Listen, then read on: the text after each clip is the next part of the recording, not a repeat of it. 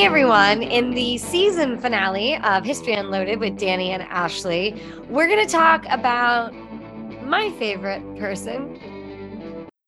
Of all, like, currently all time living Um, historical. no, Winchester. My Okay. favorite Winchester person. Because that was a pretty big favorite person. Yeah, A little like different. I said it and it didn't sit well with me because like I really do like this person, but yeah, probably not my favorite person. Maybe that should I'll be be my honest, I would husband have or been hurt something. a Like, little. what's Like I, that? I don't need to be top on the list, but if I had been like below a This dead guy. guy, that Yeah. would have hurt. I mean, you could be below a dead guy that was like related to me that I loved or I guess that's something. true. That's true. Yeah, yeah, true. Below a dead guy that would have been over like 150 if he was still living. That's where Danny sits on my favorite people list. Below a Civil War veteran. Cool, cool, cool, cool, cool. He was a Civil War veteran. You are correct. See, you know something about That this was my person. segue for you. All right. Well, Danny, do you want to tell everyone who we're talking about? So today we are talking about Thomas Bennett. Bennett was a really important figure in the history of the Winchester Repeating Arms Company. He is one of the presidents following Oliver Winchester, and then he's involved in the company at several different levels. Oh, you looked at me like I was saying something wrong. He's No, involved in the he company at did. several different. Yes. Sorry. He does a bunch of different stuff He for the did follow company. Oliver Winchester, but he followed William. He like directly followed William Wirt Winchester. Thank you.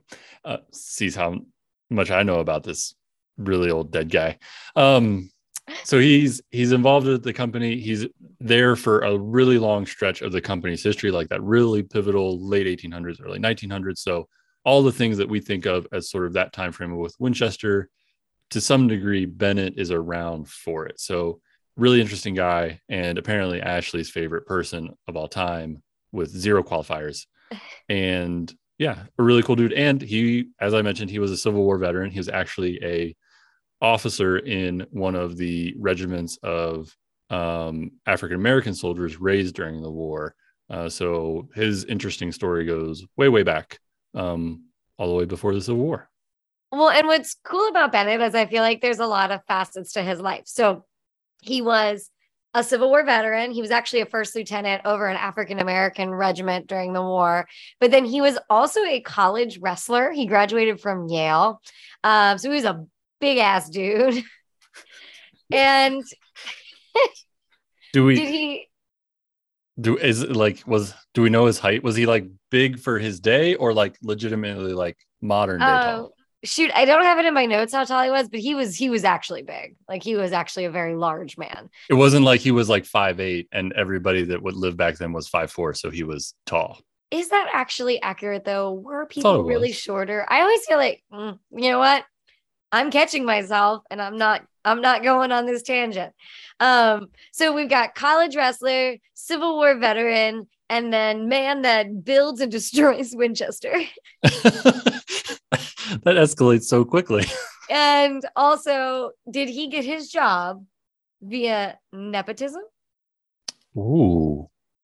Which, because he married into the family and then builds and destroys Winchester. It was an inside job. It was an inside He job gets hired. because I'm gonna Tarantino this when we tell you the ending and then we'll go back and explain it. Yeah, it's an inside job because he marries Hannah Jane Winchester, which is Oliver Winchester's daughter, and her name she went by Jenny. Everybody like they were like super in love, but he marries her. They have Winchester Bennett, which just like of course you had to stick that in there somewhere. Winchester Bennett becomes a train wreck, and that's how ultimately Winchester is destroyed. And so heretofore, therefore, Thomas Bennett was responsible for its rise and decline. So we can make the claim, first of all, here today on the podcast, that Thomas Bennett actually hated Winchester, married into the family with the sole mission of eventually destroying the company. Is that what you're saying? The sole mission to basically go into a company, procreate, and ruin the company. He had to get that bloodline Right. Got bloodline going, so this they is would some trust real him. like Game of Thrones level stuff right here. This is really fucked up. Actually, we're taking this a place that we probably because you want to know what? I'm going to stop because while we think we're really funny, actually the story of Thomas Bennett makes me incredibly sad. Well, and it deserves a better telling than our just memeing it. But so now that we've told everybody, is that what you call now our random riffing is just memeing it? it felt right, so I went with it. Do you want me to give a little nugget? Yeah, let's go back to the actual story. So we've told the ending, and now you can keep the Tarantino process going, and get back to the beginning and telling the story. Okay. So, I mean, I made the joke, was it nepotism that got him his job? And actually, he started working for Winchester as an apprentice engineer in 1870. So before he knew Jenny, married Jenny. So, I mean, maybe his promotion was, but, he got that job all on his own. And he met Jenny. I want to say it was like, I don't have it in my notes, but I want to say it was like a company picnic or something. I really think that is how they met. Well, and that's still when the company is really small, because like that's even before if he starts in 1870, that's before like they actually make their first big break as a company with the various South American contracts and the big Ottoman contract that like kind of floats the company for most of the decade. So the Winchester as a company is like 4 years old when he joins it. So he's there in the startup days, let's say. He's still cleaning up after, Benjamin Tyler Henry. Yeah, that's right. You heard it here. He actually took his office. You heard he kicked him out. He moved all his stuff out and kicked him out. Yes. So 5 years too late. But okay, so you mentioned Turkey. And I don't know if you were queuing this up, but that was actually when he started rising in the ranks at Winchester, he was kind of their international guy. And he was actively involved in bringing Winchester to Turkey. Like that was his shtick. Like the Ottoman relationship really was fueled and maintained and driven by Thomas Bennett. Yeah. And in that early history of Winchester isn't, because we've come to associate it only with the American West, like so commonly in pop culture, that we forget about all these stories that really get the company off the ground are really reliant on some of these foreign contracts. There's the famous story of, I'm blanking on the guy's name right when I needed it. But the guy that went to Mexico and like did like the stagecoach ride back, Colonel Addis. He goes to Mexico, and that's a big order, like really early on. And he has to he takes possession of the gold and like drives, the story goes that he drives then for like 3 days and nights to get back to the US border and get to some place where he can then like deposit the gold safely rather than risk it being stolen while he's still in Mexico. There's Bennett going to Turkey and securing those big contracts for Winchester, which was a lot of 66 rifles and carbines, but also a ton of ammunition. And actually, I think if I have my details straight, it also included ammunition for the Martini Henrys that the Turkish had bought. So like Winchester sells them a bunch of guns, but they're also supplying Turkey with a large amount of ammunition. And those kind of deals are what really is securing the financial stability of these companies. Because at this point, in 1870, when he joins the company, Winchester is not that far removed from the multiple iterations of like Volcanic and New Haven. These companies have really struggled along the way, and Winchester's still in that place in those early years. And these foreign orders do a lot to move it past that. Well, yeah. And I feel like we've talked a lot about the fact that Winchester is not just the West, the American West, but yeah. I feel like maybe this is the season premiere of the next, season, because I do think we need to talk a little bit more about like Turkey and Russia and all the different countries that they impacted. And Bennett was kind of the guy for this. What's interesting though, is that like, while he's off making a global name for Winchester, he does not like it. And this is my favorite part of Bennett's story, which is that he didn't like being away from his wife and children. Yeah, and he loved them. He's just actually loved them. He's like a head over heels in love, like homebody, and he wants to not be on the road, and he wants to just be in New Haven with his family. And he's dirty. So like he would write these like love letters to his wife while he was away.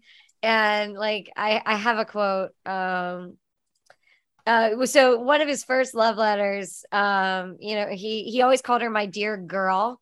And his first love letter, he says, this is the first love letter that I've ever wrote, because English. So you must not despair because there's not much love in it. But then he gets really good. And in one instance, I think he's in France, and he buys her this dress, and then he mails the dress, and he writes a letter that literally says, quote, "Wouldn't I like to see you in it, or indeed out of it, my dear girl," end quote. I would like to call HR now. You don't work for me anymore. But I just love it. I guess there was a steep learning curve there. Yeah, it's like a love letter to like, take off this dress I bought you. It's the 1870s equivalent of sexting. It's I just love it. And this is I wrote one of these quotes down. There are so many. They would just they were so they were so ridiculous. And I love it because it's hard when you think about relationships in general. You're always kind of does this person actually like this, their significant other? And then you go back in history and you're like, well, however would we really know if they actually cared about their significant other, if it was a power play or there was 100 goats involved? I don't know. For a dowry, not anything else. For the record, we do not know how many goats were exchanged between Oliver Winchester and Thomas Bennett for Jenny. Exactly.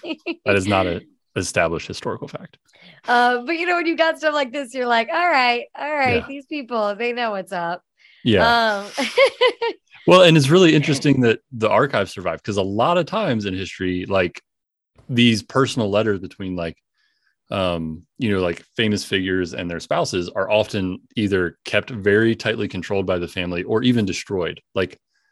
Kid gets them, finds out, hey, this is kind of dirty and this guy's kind of famous and I don't want people thinking the wrong thing, so we're just going to toss these. That's happened a bunch in history. I feel like you're giving it too much credit. I feel like it's a relative dies, they don't read the letters. They're like, who wants this crap? And they throw it out. Yeah, that's probably true. But I think there's at least a few instances where people are like, this is way too personal, we're never letting this get out. I am aware of one right now that I'm involved in, that you know, I can't say, but what a tease. I know, but you are correct, because there is currently something I am aware of. Well, moving on from that, the nice one is that the family actually saved these. They actually put them in an archive where researchers could access them, and he writes in these letters, and it's pretty explicit for his day and age, and it's very clear that he had this really strong relationship with his wife and his family, and he just wanted to spend time with them and not be in Turkey. And and so the irony is that what ultimately keeps him away from his wife in his old age is their child. That's quite ironic. Yeah. Is that ironic or is it a coincidence? I never know.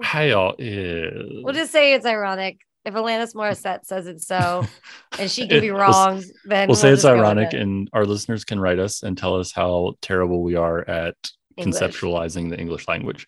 But yeah, so Bennett and Jenny, they have a son named Winchester Bennett, and I feel like, do you think, Danny, that people who are familiar with Winchester history, but maybe not the super in-depth stuff that we know, do you think they even know who Winchester Bennett is? No, I think he's too far down in the weeds for, if you know Winchester. I think even among pretty diehard Winchester collectors, Winchester Bennett is not that well known. I mean, I guess between a lot of people that just know Winchester, they probably don't know Thomas Bennett either. Yeah, so, I think a lot of people, they know Winchester and they kind of know the guns, but the details of the president, the company president succession, aren't really that important to why a lot of people get into studying Winchester. So I would say that probably not even Thomas. If anybody besides Oliver is known, it's Bennett. Beyond that, I don't think most of these figures are that well known. And Bennett should be known because Bennett, random tangent of something we didn't talk about before we get back into his son. But Bennett was an engineer. I mean, he had patents out, in his name for Winchester. So he wasn't just a businessman. Like, he knew guns, I would say, better than Oliver Winchester knew guns. Yeah. That's probably true. I would agree with you there. Although I think that it's not because Oliver Winchester didn't know guns, as I often portrayed, that Oliver was just sort of this like callous businessman and he just saw an opportunity to make money. And so that was the next business he invested in. I think there was more to it than that. I think Oliver Winchester also understood his product and cared about his product. However, I would think you're right that Bennett, even more so than Oliver, understood the engineering behind the guns. Yeah. And so, and of course, we need to say this before we move on to the destruction. I mean, Bennett found Browning. Yeah. Yeah. Bennett how have we not talked about that part? Fired that's Browning. The... Wait, we totally got off topic. Sorry. I was like so engaged in the like familial relationship that I forgot anything of importance outside of Turkey. So let's talk a little bit about Bennett and Browning, and then we'll get back to Winchester Bennett and how he's the worst product. Like, he is the child that was like the twice removed from, rich parents, right. What happens when your parents are rich, the child that ultimately goes to shit. That is Winchester Bennett. But Brown, before that, Bennett is the one credited with discovering John Moses Browning from Ogden and working that initial relationship, and probably to some degree with his engineering background, being the one to recognize that the Browning brothers and the Browning family have a really viable product that Winchester needs. Because by the mid 1880s, the newest design that Winchester has on the market is, closing in on a decade old with the 1876. And the 1876 didn't really fill the niche they had hoped for in a solid big game rifle. And so Winchester finds out about Browning and then recognizes this is a really good product. And this is the one we need to fill that market segment that we're getting beat on by Sharps and other companies. And so he's the one that recognizes that and builds that relationship with Browning and brings in the 85 and the 86 and ultimately all the successive guns that are because of Browning. That credit is in large part Bennett recognizing the quality of the product that the Brownings had. Well, and I would hazard to say that Bennett saved the company initially. I mean, with his business decisions, I mean, they were kind of like Winchester before it was Winchester and early Winchester. I mean, they were kind of like struggling financially. Mm-hmm. And I mean, and maybe I'm just too much of a fangirl, but I feel like a lot of his business decisions were very smart for the Winchester company. And that's why I find his story so tragic, because I do think, personally, I think Thomas Bennett plays a much bigger role in Winchester and the history of Winchester than Oliver Winchester does. I mean, he outlives him. So, but we don't, and so it is, this Browning relationship. But then the question is, does he have too much of an ego? Because he finds Browning, he works out a very smart business deal from Winchester's perspective. And then he does not get along with Browning. I think, like, personality wise, I don't think they ever really get along. I was reading some archives recently. I think that they were not friends. They were business people. Yeah. From the snippets you get, it's never portrayed as it's never friends, right? Like, they never meshed over these deals. It was very much like these business deals. And then it all comes to a head. Of course, they get the 85 and the 86, and those are successful. They turn that into the 92 and the 94, the 93, 97. And those guns all become quickly successful. And then it all comes to a head with Browning wanting to keep going back to this semi-auto design and the shotgun design that becomes the A5.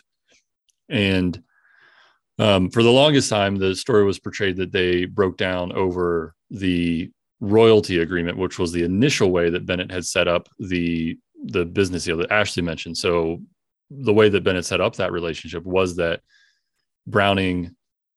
Winchester paid Browning sort of a lump sum for the design and the rights to the design. So here's a new gun I just knocked out in my shop.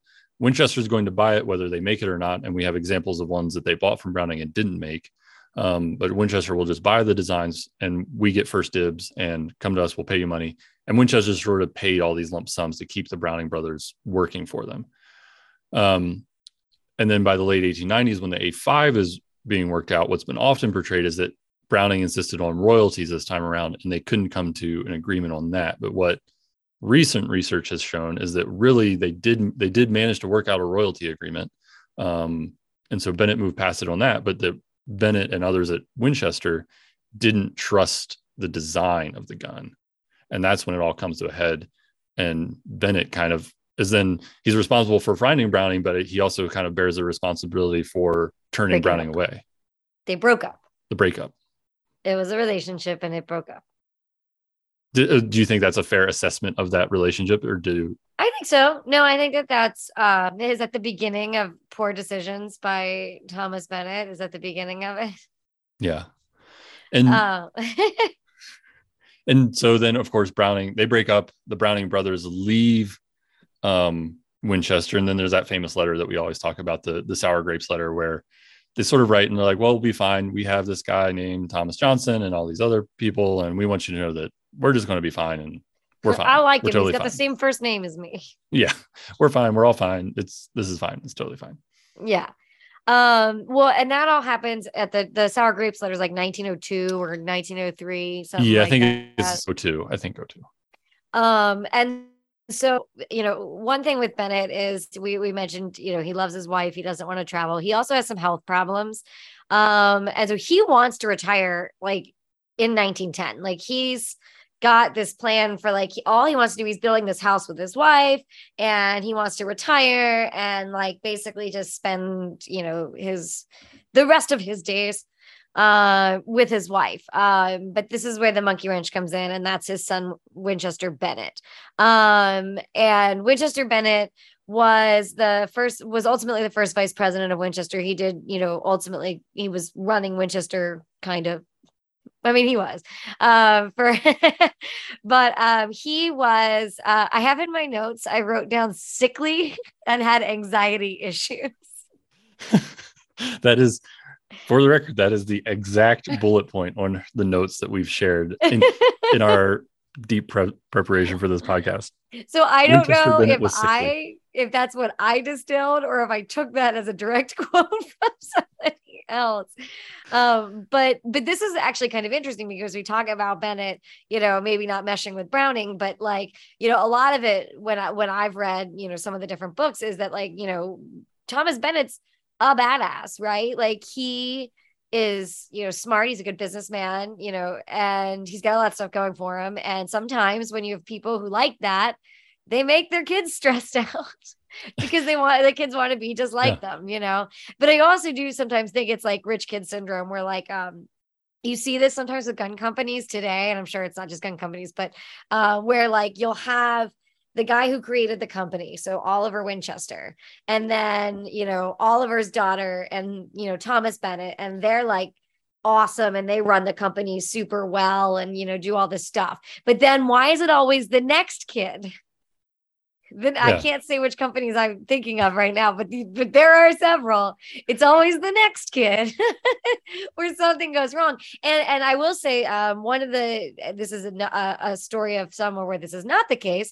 But there is a company that is a donor to Cody where that next kid is incredibly successful. And that next kid was the one who told me, kind of explained that to me, which is where so you have an ancestor in the family who has this really great idea and creates this business. And then their kid, learns from them and learns what works and what doesn't work and knows how to run it. But then when you start getting 2-3 times removed, they don't know how it got to be successful because they weren't there for it. Mm-hmm. And so then they do everything they can to just maintain, to survive, because they may or may not. And some people do have the the inspiration to be able to kind of figure it out. But a lot of times you inherit this thing and you're like, I wasn't alive. I don't know how it got, how we got here. And I'm just trying to stay afloat.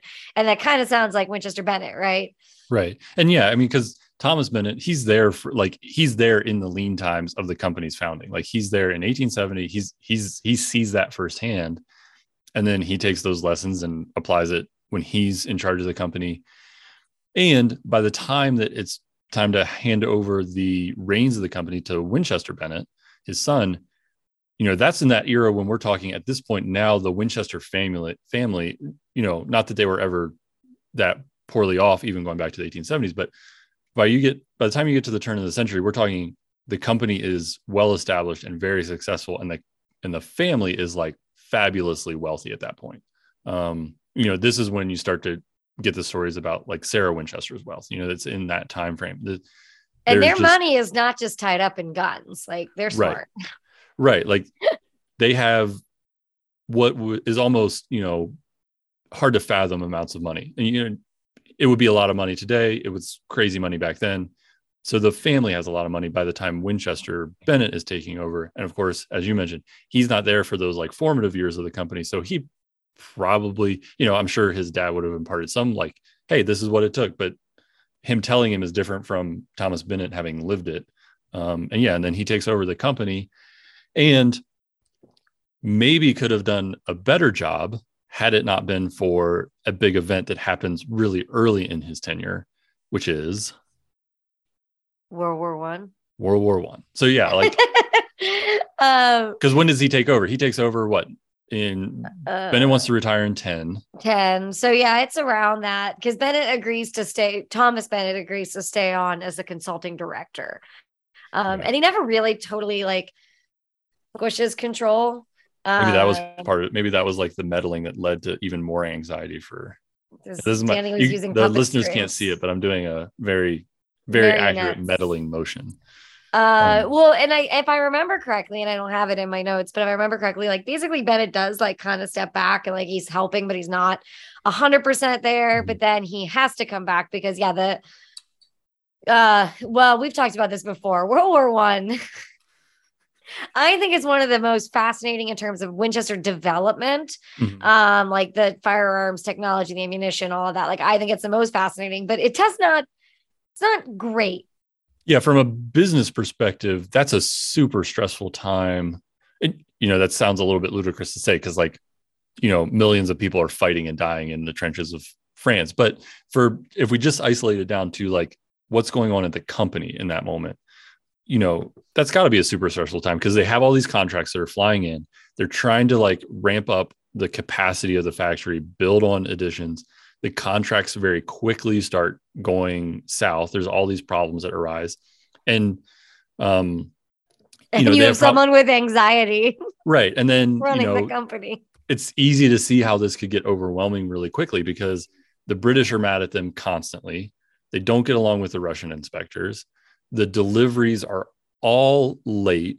They have a bunch of labor problems. They can't get their contractors to send them the raw materials. Like it's just every problem that could happen at once happens in 14 and 15 to the company. And it's all right there. It is Winchester Bennett. Sorry, now I'm just like, you figure out which one I'm talking about. We're just going to say the word Winchester and you have to guess Oliver, Thomas, or Winchester. Thomas doesn't have Winchester in it. Fine. So Ben Winchester Bennett was like kind of the guy that was like, let's make roller skates. Yeah. Yeah. And then it kind of fits, right? It's like, all right. Well, that was really terrible. Roller skates. It's like the Prestige worldwide of like ideas.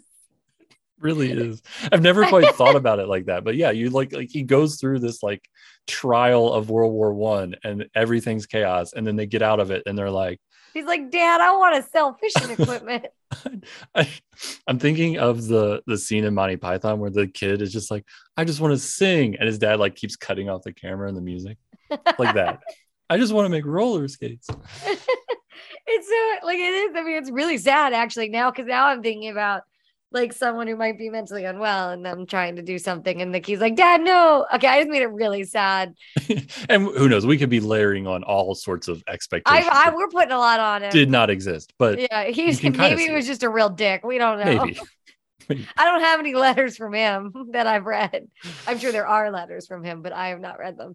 But anyway, so he's really trying to spearhead. And to be fair, I mean, they're all kind of scrambling because there's no freaking money, and like the banks are closing in, and the banks are, they get very involved in Winchester business matters, to the point where I'm pretty sure, like, right when Thomas Bennett and Jenny sign over their stuff, like it completely belongs to the bank, and that's the nail in the coffin. But yeah, so Thomas Bennett comes back on board with the company when he's 80 years old. And I forgot about this, the irony of, like, he was the foreign affairs guy, but he actually really didn't want to do business with the government. Like when World War One was going on, and Winchester Bennett was like working on this, like he didn't really want to be involved, but then he was like, well, here we are. So like he tries to make it work, and he's kind of proven right. Like the government then proves him right, because in 1919, as they settle out all these contracts, like the Army and the Ordnance Department are like, yeah, we told you you were going to make a bunch of money off of this. We'll pay you 10 cents on the dollar. Yeah. And you'll be happy to take it, and you have no recourse. Yeah, so he's not wrong. He continues to be right, but he does work with his son and tries to help as much as possible. And then it starts to get real sad.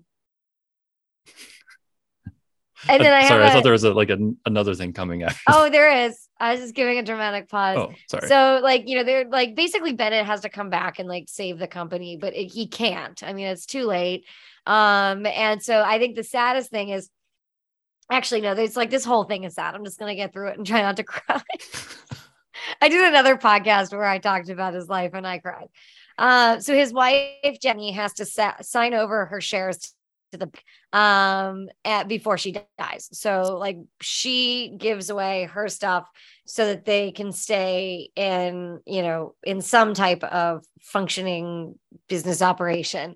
And like the thing that's really sad about this is that, I mentioned that all he wanted to do was be with his wife. So like all Bennett wanted to do was spend his final years with his wife. And instead here it is. I'm going to cry. Instead, she has to sign over all her stuff. She dies, and he has to come back and watch the company he built fall. I wrote that in my notes. Oof. Yeah. And his wife dies, and he is alone for this. So his wife dies before the company fully falls. And then, it's kind of interesting because a lot of my notes are coming from Laura Trevelyan's book on Winchester. Laura's a BBC news anchor, but she's actually a Bennett, multiple times removed. And she wrote a book, which is actually pretty good, on Winchester. There's some fascinating stories about Sarah and other, components of Winchester history. And she really, that's how we know a lot, because she went and researched all these personal stories about these people. But we did a Facebook Live with her. I don't know if you remember, Danny. Ages ago.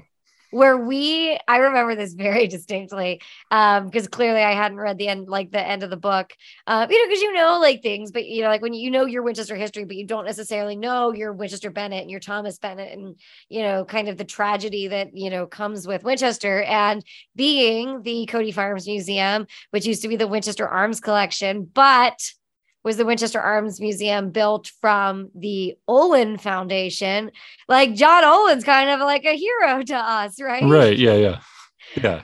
However, we made that comment, and I remember, and like we can go back and watch the video. She was just kind of like uncomfortable because Olin does start circling, and he knows this whole thing is going to fall apart, and he purposefully watches, which, like, I'm not hating on like a solid business move, but like from an emotional human standpoint, Olin basically waits for Winchester to totally kick the bucket and then pay a lot less money for it than when he was first interested in it. So Olin does come into the game earlier when he could have provided more money, but instead he watched them circle the drain until it was past the point of no return, and then he came in. So it was an interesting perspective of hearing someone from the Bennett family see Olin as not the savior of Winchester, but actually the one who let it die and then rebranded.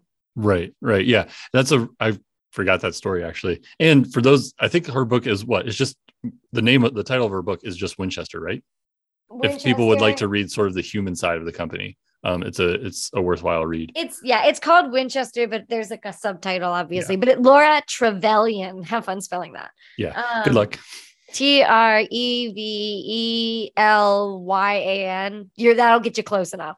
Now, then the So Google machine can sort out what you're looking for. so then here's the like timeline of the end of it. So his wife dies. He has his 50-year anniversary with the company, and they call it Bennett Day. But It's crazy. Like, imagine you are so instrumental to a company that they have a 50-year anniversary. They don't name it after the founder. They name it after you. I wonder if they continued Bennett Day when John Olin took over. Did Olin make them change the name? Was it? Yeah. Was Olin the Columbus? Yeah. Well, and there's actually that really was a horrible reference.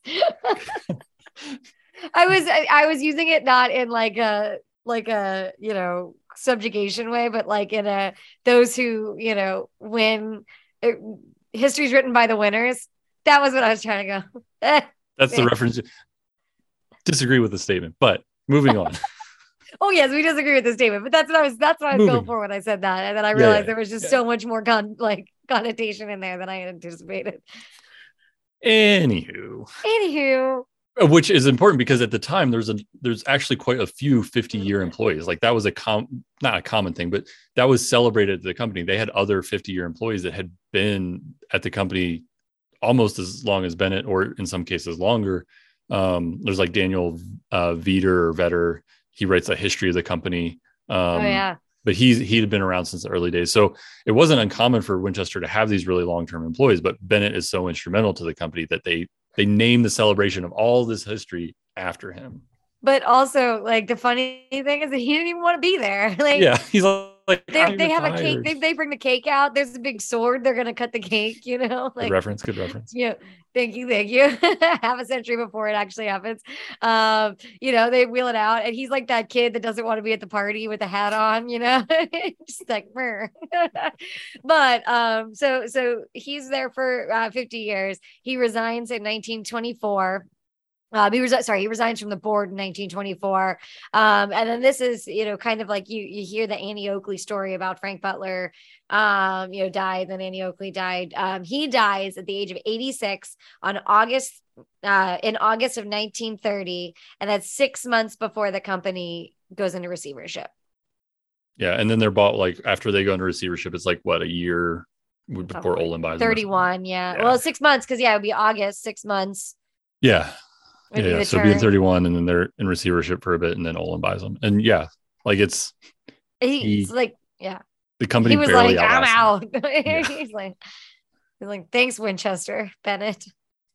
Yeah, I guess it's kind of good that he didn't see the official end of it. Like, maybe this thing he worked on for all of his life is about to meet is like, that's the end of it. I don't know if it's better if he died before the official end or if he knew it was coming. And I think it was probably irrelevant because it was coming. Yeah. Almost like, I feel like if he was still around and like healthy, that like he would have figured it out. He would have become like besties with John Olin, and they. Are you writing the happily ever after version of this? Yeah. Very sad story. They became best friends and, took Winchester into a new age. With Edwin Pugsley. The end. Great ending. Great ending to this TV series. I'm rewriting it because it is. I mean, like, I know we're pretty irreverent people, but that'd be you and me, Danny. But like, honestly, this story does make me so sad, but it's such a cool, I don't know. It's so cool to be able to, one, tell a history of someone that isn't really well known, but totally should be. But then also to be like, and also he was a human with like emotions and cool hobbies and, like just all of this like added social history that I feel like we don't get a lot in general whenever you hear or read an account of something. Yeah, because everything else about like all these Winchester histories almost all focus, not so much with Oliver Winchester gets a little bit of the personal treatment sometimes, but most everybody else involved with the company, it's just what did they do at Winchester? It's not much about their personal life. Whereas Bennett, there's a lot more about his personal life. And Bennett did a lot. Right. And like Oliver's there for the founding of the company, but then, he's relatively old by that point, and so he's not there. He's there for the early years of the company. Somebody like Pugsley is there for once the company is well established, and I think that's even true for somebody like TC Johnson. By the time they show up in the company, it's established. Bennett is there for like the whole crossover of that. He's there from the early days of the company to when it's been well established and to when it meets its, business end, even though it gets picked back up. But he's there in some ways in a more got picked up by Netflix. right. It's not on cable anymore. But... Not on cable anymore. He's there for almost a more interesting period than even Winchester himself, which is fascinating about Bennett to me. And as a random aside, Jenny and Sarah were friends. Yeah, that's there's a whole Bennett. Yeah, the Bennetts and Sarah Winchester were like friends. Was it Bennett that went to Sarah to get her shares? Because they asked, like, that was one of their Hail Marys, was to like ask Sarah for her shares of the company. Yeah. I think he actually went to see her. I know that I can't remember if that, like, did he physically go or not? I can't remember if that actually happened or if it was just a request. I think he physically went. I don't know if they met, but he like attempted to go see her. She would have seen him though. I would imagine. I mean, because like that's, I've done stuff on Sarah before, and like a lot of the things that dispel Sarah's, the story of Sarah being crazy and ghosts and stuff is because she was writing Jenny Bennett all the time. Like she was always writing Jenny, and she never was like, these ghosts, man. Like she was just like, man, there's a lot that has to happen when you do construction, it's hella boring stories, but like, so that's a cool thing too, is that, you've got like, you don't just have Oliver Winchester, you have these people who are real people, communicating with other historical figures that seemingly, well, we should assume that they're like closely linked because of the name, but like they're never talked about together. That just set up the mental image for me of like, we talk about Sarah Winchester and we're like, oh, so, she's such an interesting character, and we like telling her story. And I wonder if Jenny was like, I am so sick of reading about her house. Oh, she was. Quit writing me. I'm not even going to read this letter. She's like sitting there telling Thomas Ben, I'm not even going to read this one. I'm just going to write back and just ignore it. I'm so tired. Or Bennett's traveling, right? And she gets a letter, and she's like, "Oh my god, my husband wrote me a dirty letter." And then she's like, "It's Sarah again." Yeah. Oh, I got a letter today. I hope it's from Thomas.